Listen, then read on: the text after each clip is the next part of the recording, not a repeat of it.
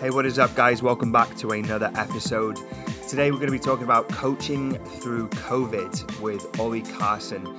Now, Ollie and I connected through another podcast guest that was on this show previously, Matt Peacock. They both have a show together called Ollie and Matt Chew the Fat, which you should definitely check out. Awesome show, great content, and really helpful for all you coaches and PTs out there. Now, Ollie used to serve in the British Army before leaving to PT and work alongside Jay Alderton. So Grenade Jay is, a lot of people will know him. Then Ollie left to open his own facility alongside two other partners and continued a hybrid between online and one-to-one face-to-face coaching for a further 2 years. So got a lot of experience in the fitness industry, and more recently he's transitioned to fully online with really good success, and he's currently splitting his work between that and mentoring a handful of coaches to grow their businesses too. So we're going to be diving into kind of this transition from offline to online, dealing with COVID, and really the future of fitness and coaching in the new landscape that we find ourselves in today. So hope you enjoy this one, guys. If you haven't already, make sure you subscribe, leave a review. We'd really appreciate that. But let's get into this week's episode. Ollie, great to have you here, man. Thanks very much for having me, Alex, dude. I'm excited for this. Yeah, we had a little bit of a back and forth before this podcast about various different things, and as we record this, there's a lot of interesting things going on in the world. And this evening at 7 p.m. in the UK, for all our UK listeners, Boris is about to announce some new measures, maybe a plan, maybe give us a few inches in the right direction. And we were speculating about what that might look like. But yeah, Ollie, what do you think? What do you think is going to happen later on tonight? I think first and foremost, and again, as we discussed kind of off air, whatever comes of this, I think it will be projections as opposed to immediate lifts and things. It's not going to be a case of right now, as of this moment, we can go forward and do X, Y, and Z.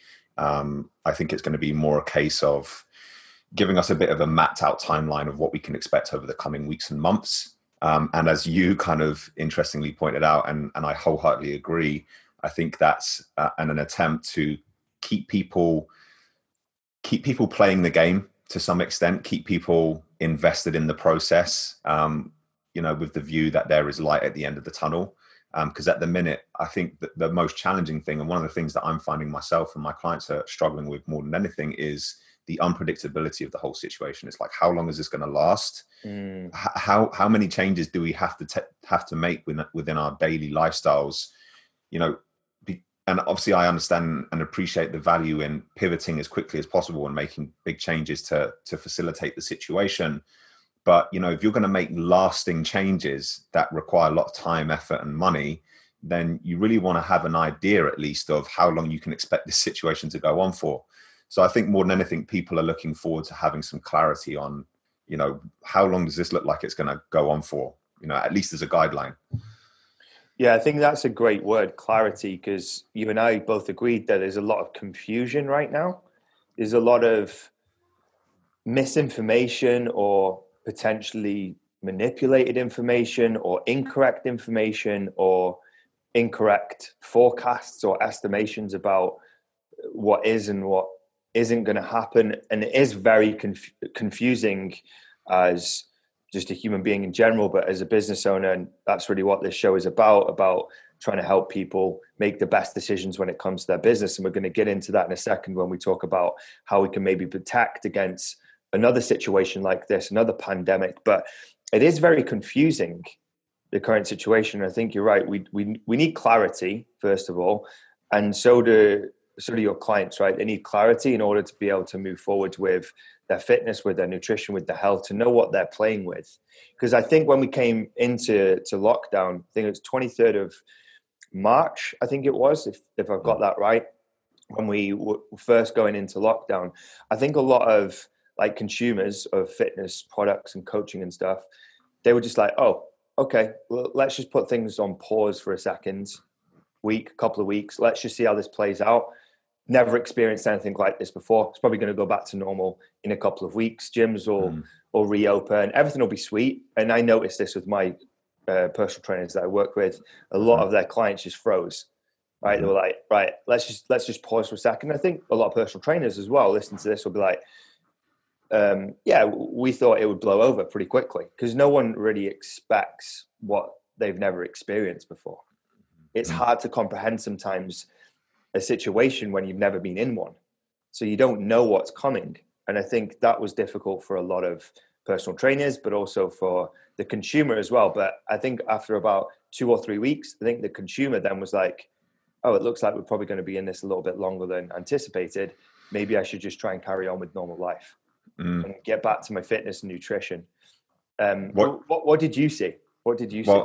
What you're explaining there is like exactly what I noticed happen, at least within my own business and my close friends' businesses as coaches, as online coaches, personal trainers, etc.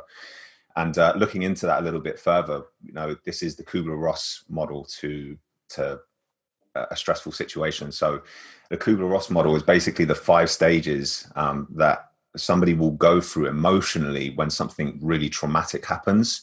And you can correlate that perfectly to the pandemic. And what we see initially is that kind of denial phase, that phase where it's like, this isn't happening, this isn't real, this is going to blow over. And then there's like the anger phase where you're like, shit, this is happening and I'm kind of pissed off by it. Whether you're a business owner, if you're a coach who's maybe having to close their gym doors, their studio doors, their clients are leaving them, then they're not bringing any money in. And then slowly we get into the kind of acceptance phase, which a lot of people are in now. And it's like, right, I'm in the acceptance phase. I understand that this is happening. This is real. And my reality is changing. And then hopefully you kind of bypass potentially what they call the depression phase and into the growth phase, which is, right, well, now this is my reality. How do I move forwards? So people who are of a positive mindset during the situation are looking at ways of pivoting either their business or their health and fitness to kind of match the situation that we're in. So I wholeheartedly agree with that situation. I noticed it with myself, my clients, and like I say, all of my friends' businesses and their clients as well. So yeah, definitely. It's a big adjustment, isn't it, to be doing things one way, whether you're the business owner or whether you're the consumer, whether you've got access to a gym or whether you haven't, when you have to change what you know how to do. And it's like a new environment or a new situation. It requires some adjustment for everyone. So for the personal trainer listening who was in the gym 8 hours a day to now being at home 8 hours a day, still having to work on their business, that's kind of a difficult adjustment when you're not used to working in that environment and you're used to switching off in that environment. Do you know what I mean? And I find that hard myself as well. I like to be in my office and try and keep my home as like my chill zone. Yeah, sure. Otherwise it just like bleeds into each other. And then it's like, should I be switching off? Should I be switching on? And it's hard for your mind to kind of like to be in the right zone when there's no boundary. Yeah. Or the environment has changed on you. And I think the consumer went through this same situation where they were like, oh, I don't have a gym anymore. Surely I can't train anymore then because I don't train at home. So how would I be able to train at home because I don't train? Right. Environment is so important. Yeah, it's like this. People are maybe finding it hard to wrap their head around it initially. And then when they realize that there is no other option, then they're like, okay, maybe I need to rethink what I think is possible in pursuit of getting what I want, maybe health, nutrition, or from a business standpoint, from a business standpoint as well. So yeah, it's unprecedented, the situation. It's very interesting to see how it plays out. What I'm hoping for right now is a relaxation of the rules, which I think everyone is, right? Everyone wants a relaxation, but you and I think, agree that that won't be the case. Not yet anyway. Maybe we'll get a couple of inches. Maybe they'll say, oh, you can exercise more than once a day. Maybe they'll say something like that. And they'll lay out a map, they'll lay out a plan and give people hope, but still keep us in this situation for possibly 2 or 3 more months before things maybe go back to normal. What do you think about gyms though? What's your forecast for gyms? Because this is a big speculation on the podcast. Is like, what's going to happen with gyms? And I when think we do you have. see them going back to normal? I think we have to take like the viewpoint from the people who are ultimately making the decisions. They don't understand and appreciate the value that health and fitness provides. I think both physically and emotionally and psychologically to a lot of people, and how a lot of people really do rely on this stuff. And you can understand them. You can forgive them, I guess, for thinking that a gym is probably a hotbed environment for whatever virus there may or may not be, or to what extent we are going to be affected by that. And so the likelihood is that we won't see gyms opening much further down the line along the time scale of them beginning to resume to normality. My biggest concern is whether or not they group a gym facility all in one kind of catchment pool, or whether or not they have the common sense approach to know that, small business owners such as maybe PT studio owners who are working on a more one-to-one or exclusive or one-to-few basis can maybe reopen and exercise social distancing much better than a public gym can. And then even beyond that, looking at big commercial gym chains, places like Pure Gym, David Lloyd's, all those kind of facilities versus a family-run medium-sized gym, they can maybe again practice the use of social distancing and some of those guidelines a little bit more effectively. So you'd like to think that they don't bunch everybody in the same group, and that it's just whether or not they have the capability to oversee that and to have clear direction on who falls into what. Because otherwise, if there's very blurred lines, then people are going to obviously take advantage of the situation, and they would probably rather just have a very broad yes and no, I would imagine. I don't know. Again, it's all speculation, isn't it? It's such a strange situation. 100%. I think like the big boxes are going to suffer the most because they're high density, right? Same as like a concert, high density, very close contact. So they're going to be kind of at the tail end of relaxation, I imagine. So the big boxes probably going to have like limited occupancy, limited hours, maybe limited PTs, very stringent measures to keep it clean, which is basically going to piss off the consumer or members. Yeah. Right. So there'll be like a decline on that front. Because if I'm a consumer and I'm said, I have limited hours to go to the gym, or only a certain amount of people are allowed to go into the gym, that means they'll have to turn people away. If everyone wants to go to the gym at the same time, if you turn someone away enough times, what are they going to do? They're going to say, fuck this. I'll do it a different way. And they'll maybe train from home or find another facility or do something differently. So I think that will have a ripple effect where the memberships are going to get affected in that sense because of the stringent rules. So I think big boxes are going to suffer a lot. I was speaking to an S&C coach actually yesterday. I was sat in Media City, just down the road from me, just having a coffee outside.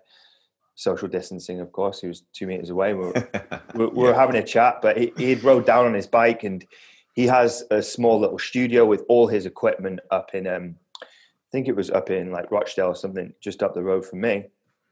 And we were kind of talking about his business and what would happen like post-lockdown. And I honestly think that his type of business, a small studio where he could control social distancing very easily, would be easier for him to rebuild or restart the cogs of his offline business versus say a PT within a big box where it's being overseen very rigidly and very strictly. That's going to be much harder. So if you're in maybe like a smaller studio, or you've got your own private studio, or you train people from home, that's probably going to be your best option. And that's kind of what anyone in a big box gym needs to take into consideration.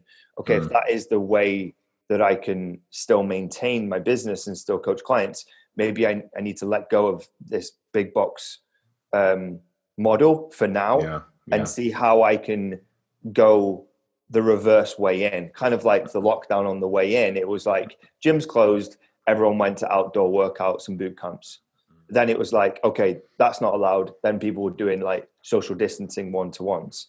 And then it was complete lockdown, and maybe there were still people doing it. I don't know. But I imagine it's going to be the reverse going back in.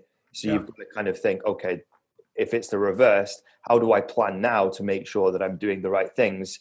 Or, which is what you've done in the last couple of years, is you go, okay, the offline model is great, but there's restrictions with that.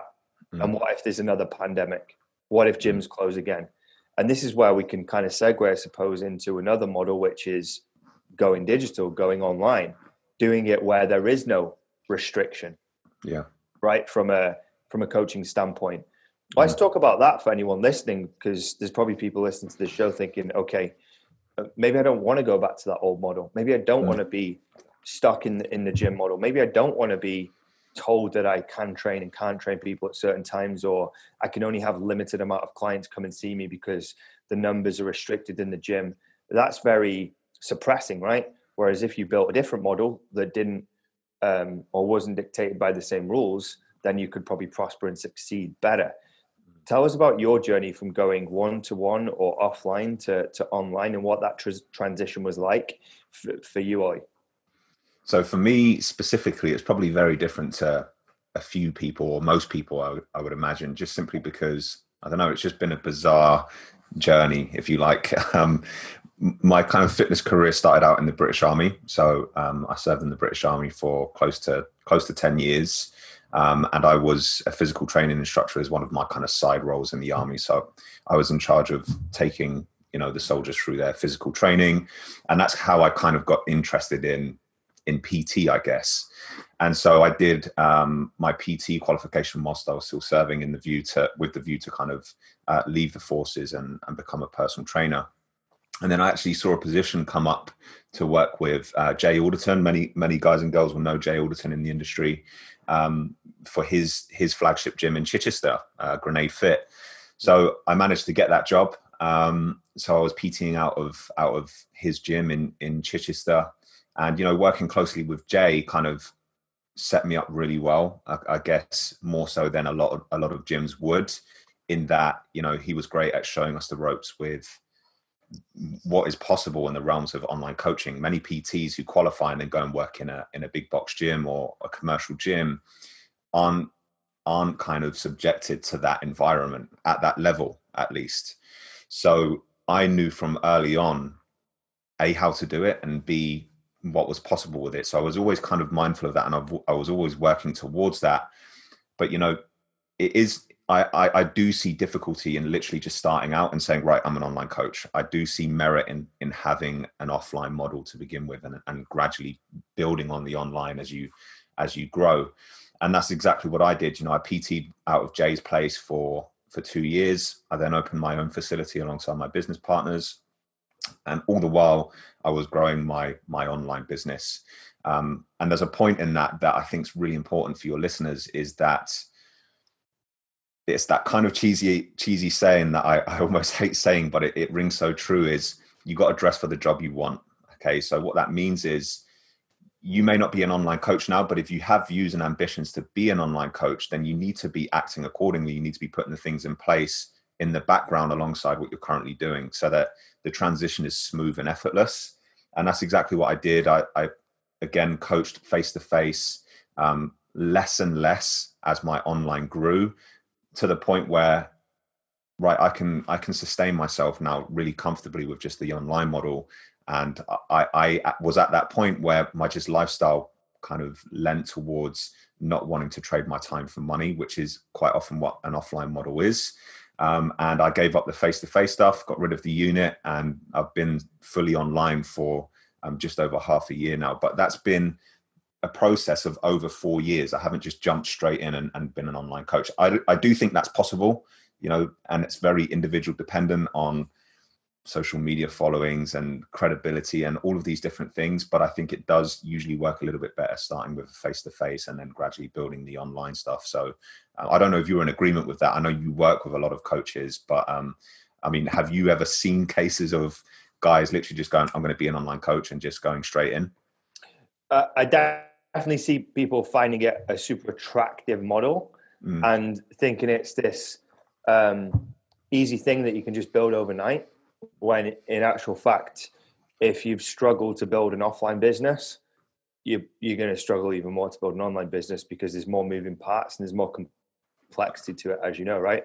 It's Yeah. like tech, it's harder to build know, like, and trust with someone that you're not like speaking to face to face. So you have to be really good at marketing, really good at storytelling, very likable or willing to get on camera and build relationships. There's a lot more that goes into an online business. But when we kind of like survey people to work online with us, that's one of the key things that we look for is, have you got a coaching background or experience?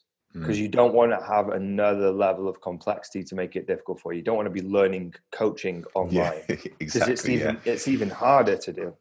You want to have a background of working with clients offline, getting results, and almost kind of knowing what you like and dislike. Because as you know yourself, it's really important when you go online is not to try and serve everyone. You've got to serve a specific group of people. So if you've never worked with a well-rounded group of people, how do you know who you want to specialize in working with?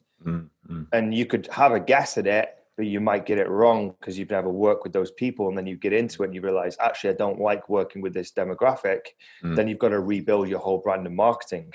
So it's really good that you would have tested things out offline. You'll have got results. You'll have learned how to coach, and you'll have figured out what you like and dislike, because that can go and really focus in online. Because as you know, you can't serve everyone online, not to begin with anyway.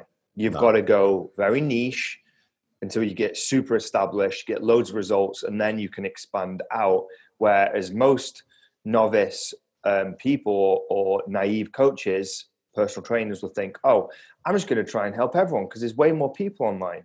But what they don't realize is that message won't connect because it's weak. It's vanilla.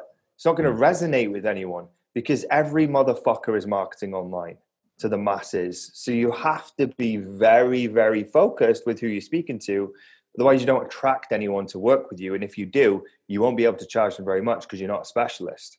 Well, so I think that's it. The specialist thing is huge. You know, it's that false idea that, you know, casting your net wider and working with more people, you've got more potential to create income and to help people, more social proof. Like on the surface, it seems like a legit idea, but realistically, it makes you a generalist. And as you say, when you're really super niche and you know your demographic and you want to work with those people, you're passionate about working with those people, you can get great results with those people. All of a sudden, you become a specialist, you become more sought after, you can charge more money, and you get better results and you enjoy it more. You know, that's one of the things that a lot of people overlook is they're working with people and they're coaching people that they fucking hate, you know, like PTs in particular. And I get, you know, when you start out, you kind of have to take it where you can get it. But they're turning up to sessions and they're looking in their diary and they're like, oh, fucking Susan's coming in today. I hate that bitch. Excuse my French. But, you know, it's like when you get to a point where you've been doing it long enough and you know who it is that you want to work with and you know you can help those people, you can be a bit more selective with who you do and don't work with. But you first and foremost need to have a clear idea as to who that person is, who is that avatar, you know?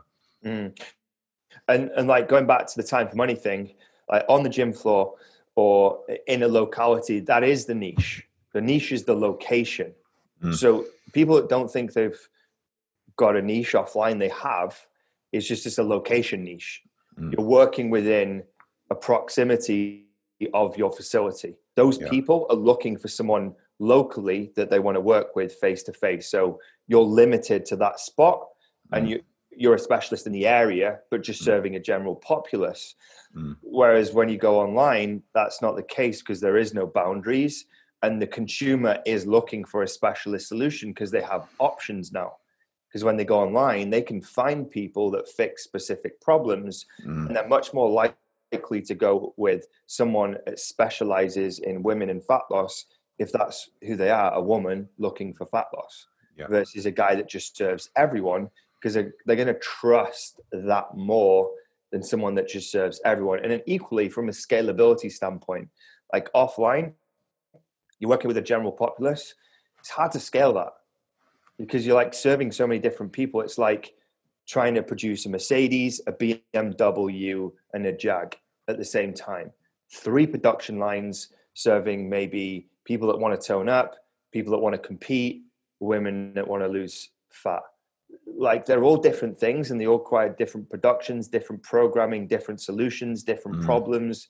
That is very difficult to scale. Whereas if you go online and you just pick out one production line, just say Mercedes, you can then like automate a lot of it, and you can produce at a much faster rate, and you can take on more production. And that's where the scalability comes from, which is what a lot of people don't appreciate. Is when you go wide, it's like trying to build multiple production lines, and that's confusing. It's a headache. It'll slow you down, and it's not scalable. You might as well just carry on doing face to face. Yeah, 100%. So that's kind of my 2 cents on that. Anything else to add though, in terms of like this transition online? Because this is really the only option for coaches right now. The only option for coaches right now, and could be for a long time, is coaching people online. And equally, if they want to protect themselves against another eventuality, another pandemic, which could be very more severe than this current one, we could have one in 5 or 10 years that is devastating. Literally, things could be closed for years. We don't know, right? Because this is just one strain of one virus of many. There could be other things that come along. So like this model and this diversification is a very important thing to be looking at right now if you want to stay in the business for a long time. Otherwise, you may be forced out due to situations beyond your control. Whereas this, you can control. You can build this model. You can diversify this way. What else? So we've talked about like having a coaching background, picking kind of like a focus or a niche. What are some of the things that you've learned along the way, or mistakes you made that you wouldn't want anyone else to make? Really good question. Again, just kind of going back to that point that you finished on prior to that was, I think this situation is really forcing coaches' hands, and I think that's cool. I think it's making a lot of coaches level up, and I think it's going to serve them well in the long run, massively, right? And again, with the question that you just asked there, what have I learned, and what would I want other coaches to know is, don't ever think that something is beyond your needs. So let me explain that a little bit more. So I work with, similarly to you, I work with coaches who basically want to improve their online systems and deliver a better service, essentially. And sometimes I'll pose something to a client or a coach and say, look, this is what we're going to do. This is how we're going to deliver this system. This is how you're going to onboard your clients, for example. And their friction might be, I've only got 5 online clients at the minute. Do I need that? And it's this idea that unless you're at a certain level, you don't need to concern yourself with these things. And there's an element of truth in that, but you're limiting your scalability. You're limiting your ability to help more people the longer you don't put those things in place. And also the knock-on effect of having those things in place is that when you deliver this incredible service that's like world-class, people are going to be screaming your name from the rooftops. It's like, it doesn't matter who you are. It doesn't matter what your profile is, how many followers you've got. If you deliver an incredible service to your current clients, people are going to speak about you, and people are going to find out about you. And so getting your head around that is massive, and it will make you level up massively. A lot of people think that they can get away with just, sending off their PDFs and doing an email check-in and all that kind of stuff. And that's fine. You'll be fine doing that, but you won't scale and grow. So start sweating the small stuff, and don't think anything is above you. Don't think anything is, beyond your requirements, I guess, for want of a better phrase. I love what you said about like implementing the systems early. Because like the last thing you want to do is get busy and then try and build the systems, because then it's it's harder to do. You, like when you've got the time on your hands, that's when you want to be putting them in. But also you want to be thinking as if you're bigger than you are. Do you know what I mean? You want to be putting in the things in place now to lay the foundations and pave the way for a bigger and better business. Because like the online space really does revolve around really good repeatable processes and systems, because that's what frees you up to then take on more clients and help more people and create more impact. But if you take on too many people and then you don't have time to create the systems, then you're stuck. It's a catch-22. You can't create the systems, you can't take on more people, so you can't move anywhere. So it's like, I love what you said about putting them in early and just thinking with the end in mind or the future in mind. Like, where do you want to be? And how would that look? And how would the business look if you wanted to be working with 20, 30, 40 clients a month? What would you need to have in place and start thinking about that now? And don't get caught up on the little things. I see people getting like bogged down with, oh, do I really need to pay £10 a month for this Calendly link to have an, like, think bigger than 10 quid. Or, oh, what about the 2.9% fee on Stripe or PayPal? It's like, raise your prices to absorb it then. Stop thinking so small and start thinking bigger, and that will allow you to grow. If you're like penny pinching around 2.9% on Stripe or PayPal or £10 on Calendly, then you're going to be limited in your growth anyway, because your mindset is putting a glass ceiling on your growth. Yeah. You need to be thinking about the person that you want to be and the business you want to have, not who you currently are. Otherwise, that train of thinking will keep you exactly where you're at. Massive. Let's talk about mindset. Let's talk about mindset right now, actually, in terms of like this current situation. Because I know when we chatted last week, we were talking about the current situation and how you think about it and what you consume and what you need to put in place. And from someone who is doing well and like you're still very active and growing your business, there's a mindset that's required to accomplish that and achieve it.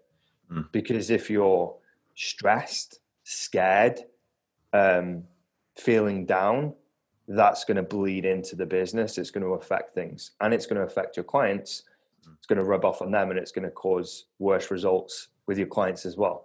So like as business owners, we've got to be bulletproof to a degree. Like no one's bulletproof, but we've got to keep ourselves intact and make sure that we're operating mentally at the best possible level. How do you do that? What do you do? What are some of Ollie's secrets when it comes to like staying level-headed? Have you got any? Rule number one is protect your inputs. First and foremost, like if I love Alex's content, but you know, he's struggling in this situation and he's a little bit down by it all, and you're a bit of a pessimist and you're complaining on social media all the time, which of course you're not, you know, saying that, oh, this is affecting my business and whatever, then that's fine. If I like you, then I'm just going to mute you for now. I'm going to unfollow you because I don't need that negativity right now. And then I'll maybe come back and follow you in a couple of weeks' time. And that's the advice that I'm giving a lot of my guys, be it online coaching clients or mentoring guys and girls, is protect your inputs, because it's such a subconscious thing, but that energy will just seep into your psyche. And if you're constantly bombarded by the general media, social media, of people telling you that things are awful and all the rest of it, that can't help but rub off on you, you know? So I have a limit on how much general media I consume. I'll watch the news once per day as a maximum, just to get the general updates. And if I'm scrolling through social media and I see someone being a whiny little bitch, and I like them, I'll unfollow them for now, put them on my little list in my notes, and come back and follow them in a couple of weeks' time. But guarding your inputs is huge, to kind of protecting your own sanity and mindset. But mindset more generally and more broadly, I'm largely of the belief that it's part nature and part nurture. You know, like there's definitely some element of truth in the fact that, you know, without even looking at what people do on a day-to-day basis, some people just grow up warriors. Some people grow up really headstrong. Some people are go-getters. I think some of that is hardwired into us. I think some of that is nature, you know, but there's definitely things that we can do to kind of emphasize the good qualities that we want in a strong mindset. So, I mean, me personally, I journal. I'm very self-aware. At the end of the day, I'll just write down like a daily gratitude log and just say the things that I've been grateful for that day, things that I can improve in myself, things that frustrated me. So just physically writing those things down really enables me to be self-aware, and then work around those issues. You know, like if you're just burying your head in the sand, then that's a recipe for disaster in terms of just like your daily actions. So mindset is a huge, you know, player in all of this stuff for sure. But I think it's partly nature, partly nurture. I don't know if you agree with that, Alex, mate, or if you just think like, just fucking get after it. I do agree. Like there must be some hardwired things within us, like our chemical makeup, and a lot of it will also be due to childhood experiences. Yeah. Right.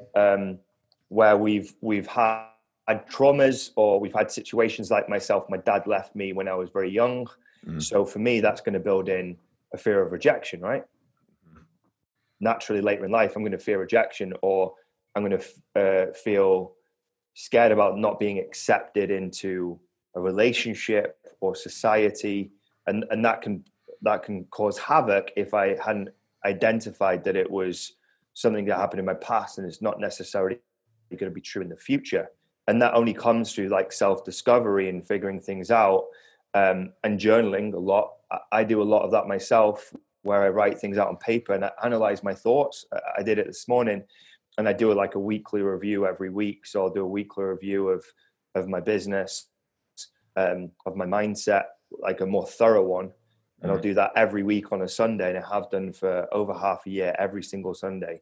But every day I journal as well. So I will write, and I'll get my thoughts out, because sometimes they can like just fester inside your head, and they can cause issues that you don't see because you can't see them. They're not tangible things. They're just thoughts.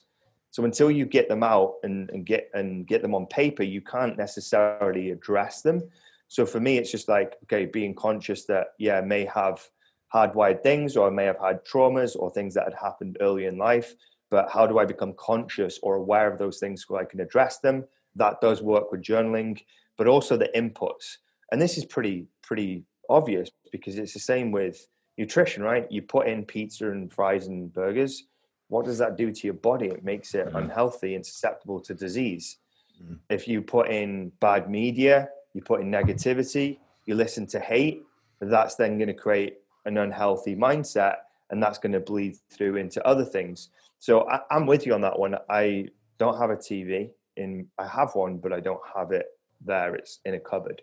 Got rid of it probably a year ago, because there's nothing on there that is really contributing to my vision or my life or my goals. So I just use my computer. I'll just use my laptop, and I'll listen to documentaries, Joe Rogan, Andy Frisella. I'll do research. I will watch some junk from time to time as like a switching off mechanism. So like later in the evening, I probably won't listen to like Elon Musk, because that will make it hard for me to sleep, because he's talking about he's talking about like AI and about installing this I think it's called Neuralink or whatever into people's brains in the next 5 years. Like, that stuff's too intense. So I will try and use an input to turn me off as well. So I'll maybe watch something like maybe Love Island. I'll watch an hour of that really late, just something like reality TV, just to switch me off, because it's mind numbing. But I won't like gorge on bad news or negativity or hate, or even I won't engage in it really either. So if someone sent me a negative comment, or on one of my Facebook ads, someone was like, "You're a fucking loser," I just delete it, because I don't have the energy to go into it. Plus the emotional charge I'd get from it would be a negative one, which is then going to affect other things in my life. When I hear things, they hurt, but I try and like get rid of them really quickly, so that it doesn't have like a psychological or physiological impact on my life and my mindset. So I'm a big believer in like limiting the inputs. The inputs one is big, just like taking drugs, alcohol, or food. It's the same with what you consume. News, media, or negativity. Those things are very detrimental to your whole existence. 100%. I love what you said about the like negative comments and things of that nature as well. Like, energy is finite, and you can either spend it for good or you can spend it for bad. And it's understanding that it's a bit like a currency, in that if you overspend, you're going to run out and you can't place it into things that are ultimately important. So replying to hate mail and stuff like that it's just a waste of your currency at the end of the day. So yeah, totally agree with that, dude. Yeah, you got to pick your battles, haven't you? Because I would have before like engaged with stuff like that. So anyone listening to this that maybe is getting slagged off, or they've had negative comments, or they did a post and people didn't agree with it, you can get sucked into that situation. But you've got to kind of check yourself and be self-aware enough to go, is engaging in this and this time I'm about to invest going to get me to where I want to be? Is it going to allow me to get to my goals? Is it going to allow me to reach that place of more happiness that I'm looking for? or is it going to take me away from that? And I've realized that I'm too fucking busy to engage in stuff that is not aligned with what I'm trying to get to, because I don't have the time. Because if I invest it in that, my client is going to suffer.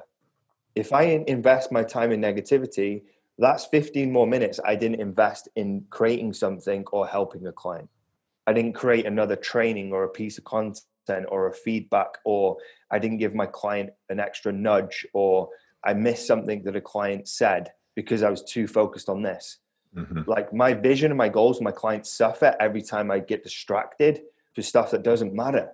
So you've got to check yourself, but that comes with self-awareness, and the way to develop it is the best way I know, as you pointed out, is writing, journaling, getting outside your head and getting a different perspective, or having a coach, having a mentor, talking with like another peer like yourself, like you and I talking now.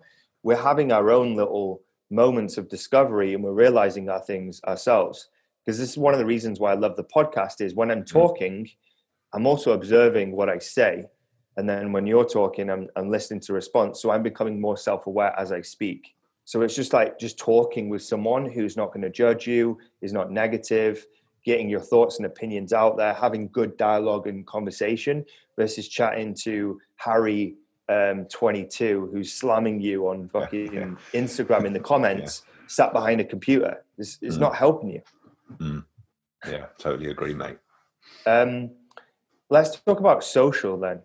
Social media. Let's switch gears into social, because obviously it's a great tool for building a business. And you've got a really good Instagram, and you're posting consistent content. You're putting stuff out there, and you've started a podcast with one of our other guests who was on the show, Matt Peacock.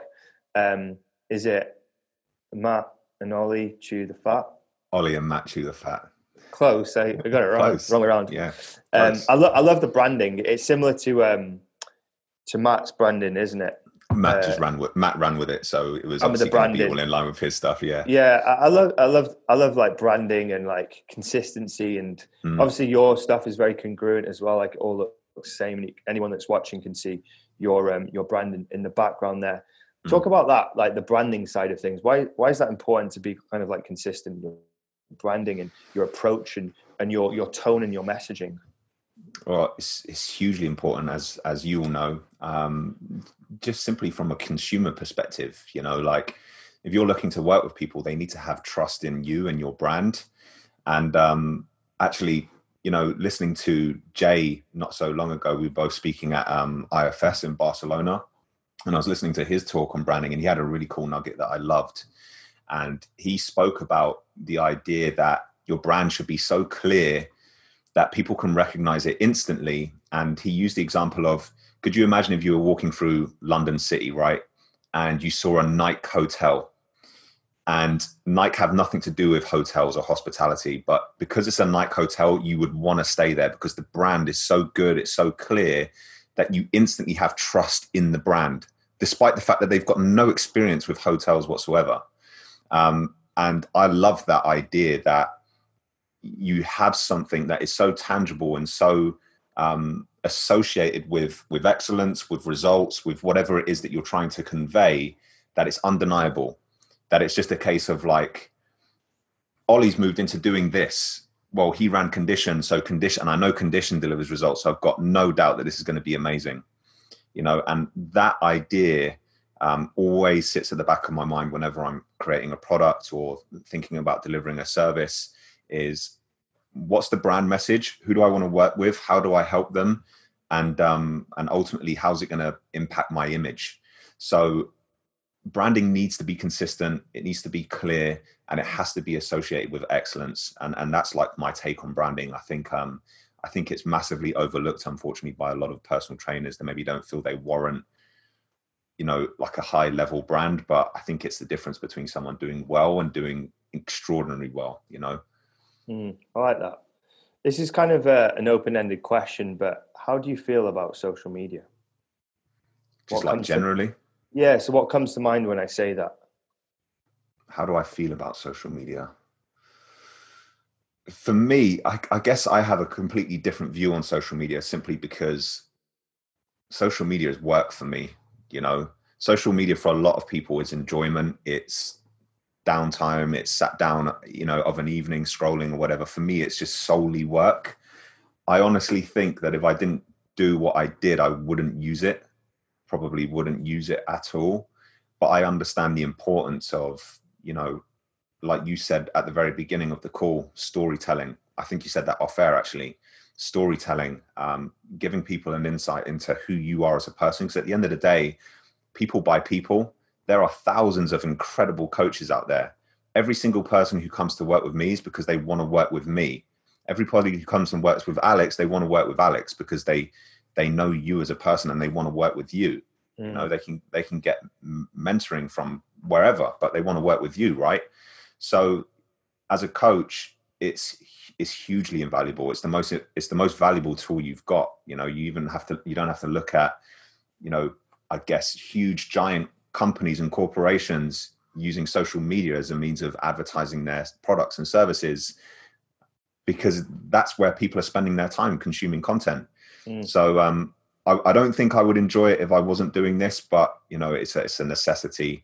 So that's my view on it, to be honest with you, mate. Yeah, I'm just intrigued just about kind of the pressure that we have to constantly be there. Do you feel that sometimes, where you almost feel like a pressure to be online, to be sharing, to be posting, and some days you just don't want to. Yeah. Some days 100%. you just want to switch off and you just want to not even speak to the world. And you've almost got this conflict where you want to build your business and that is the mechanism, but equally you don't want to use it sometimes. And it's almost like this back and forth. I find it sometimes. I go through periods of really enjoying producing and creating content, and other times fuck, this is a chore. I wish I didn't have social media. Do you know what I mean? It's almost like you've created this world where you I don't want to say stuck, because that's unfair, because I'm very grateful to social media for what it's done for me in my life and my business, but I almost feel like I've created this catch-22 where I can't let go of it. I'm stuck in it now. There's a level of expectation there, isn't there, from the people on the receiving end, especially if you're somebody who is consistent and you're putting out this message, especially with what we do when we're telling our clients, you need to be consistent, you need to be putting out content, then you need to, as the teller of that story, need to be also replicating that. But also I think that's massively where knowing your why comes into play, and comes into its own. If your why is you want to provide, my why personally for me is to give my kids the life that I never had. I want to be able to send them to whatever school they want. I want to set them up with their first homes if they can't afford a down payment on a home. I want to be able to buy them a car for their 18th birthday, all that kind of shit that I never had. Wish I was your son. He'll get some. Sign me up. He'll get some chores. Don't get me wrong. It's not going to be handed to him on a plate. Got to earn that stuff. 100%. But knowing your why and then reverse engineering what it is you need to do to go about achieving those things takes the edge off things like continually being on social media, working long hours, all that kind of stuff. So knowing your why is important, whether you're on a health and fitness journey or a business journey. It's massive. Yeah. I think what's important to remember that if you are going into the online space, it is literally like fresh air or oxygen, social media. You actually need it to survive online. Yeah. Without it, you're dead.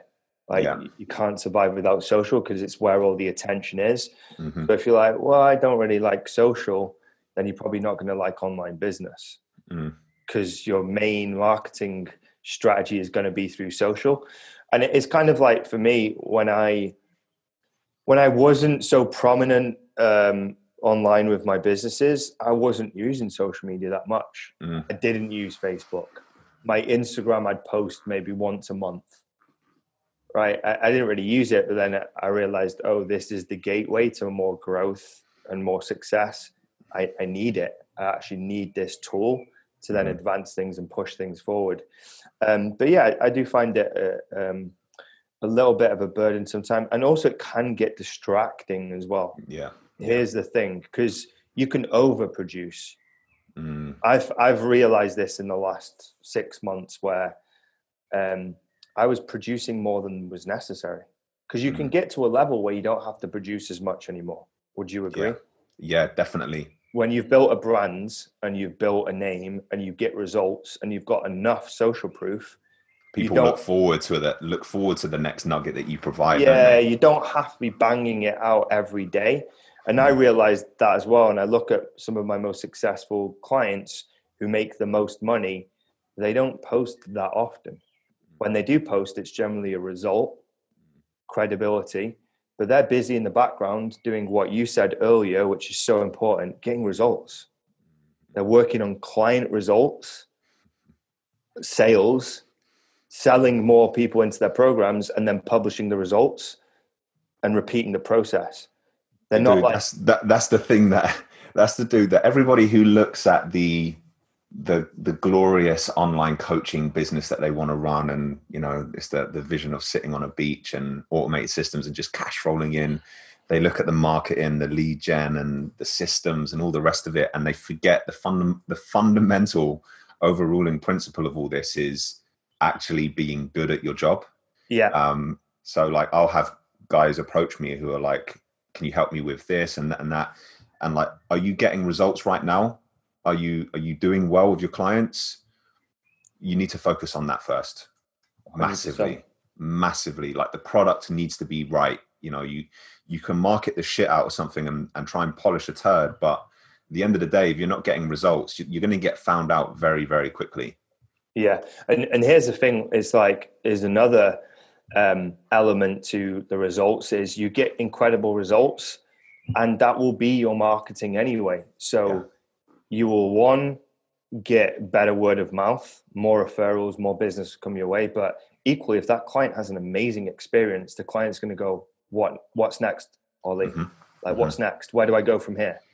Mm. And then you retain the customer, or you give them a more intimate experience at a higher price point, Mm-hmm. or you open up a retreat or a seminar. And those clients that you work so hard to get results from are going to then reinvest and put more money back into you and your business. But if you get dog shit results, they're going to leave.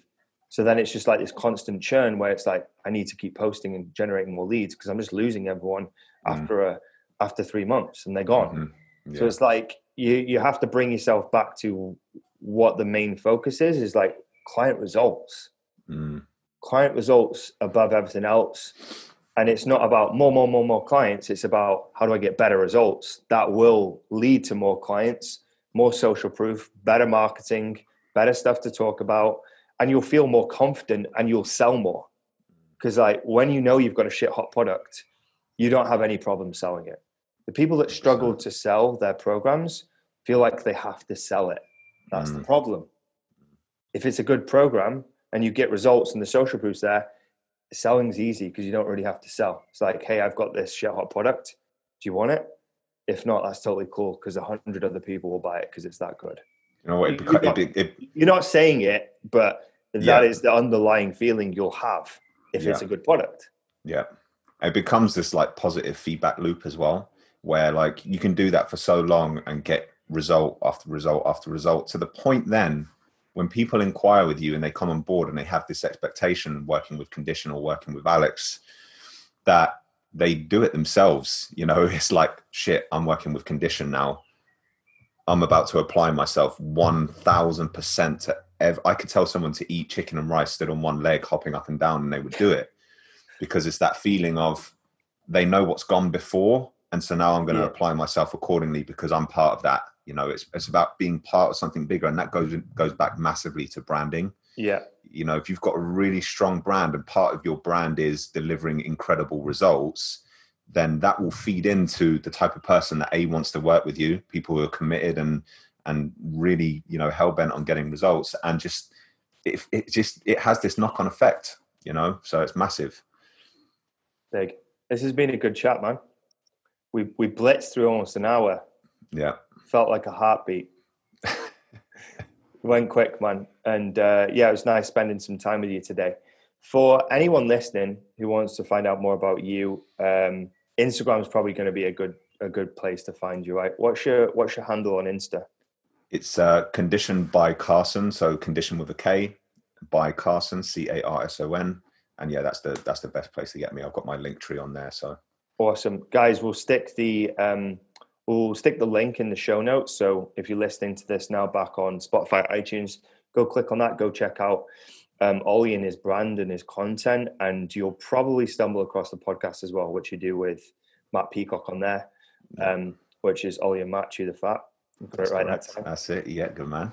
We can chuck that in the show notes as well. Definitely worth listening to, and surrounding yourself with these guys, because they're good dudes and they speak a lot of sense, and I respect them. So go check them out.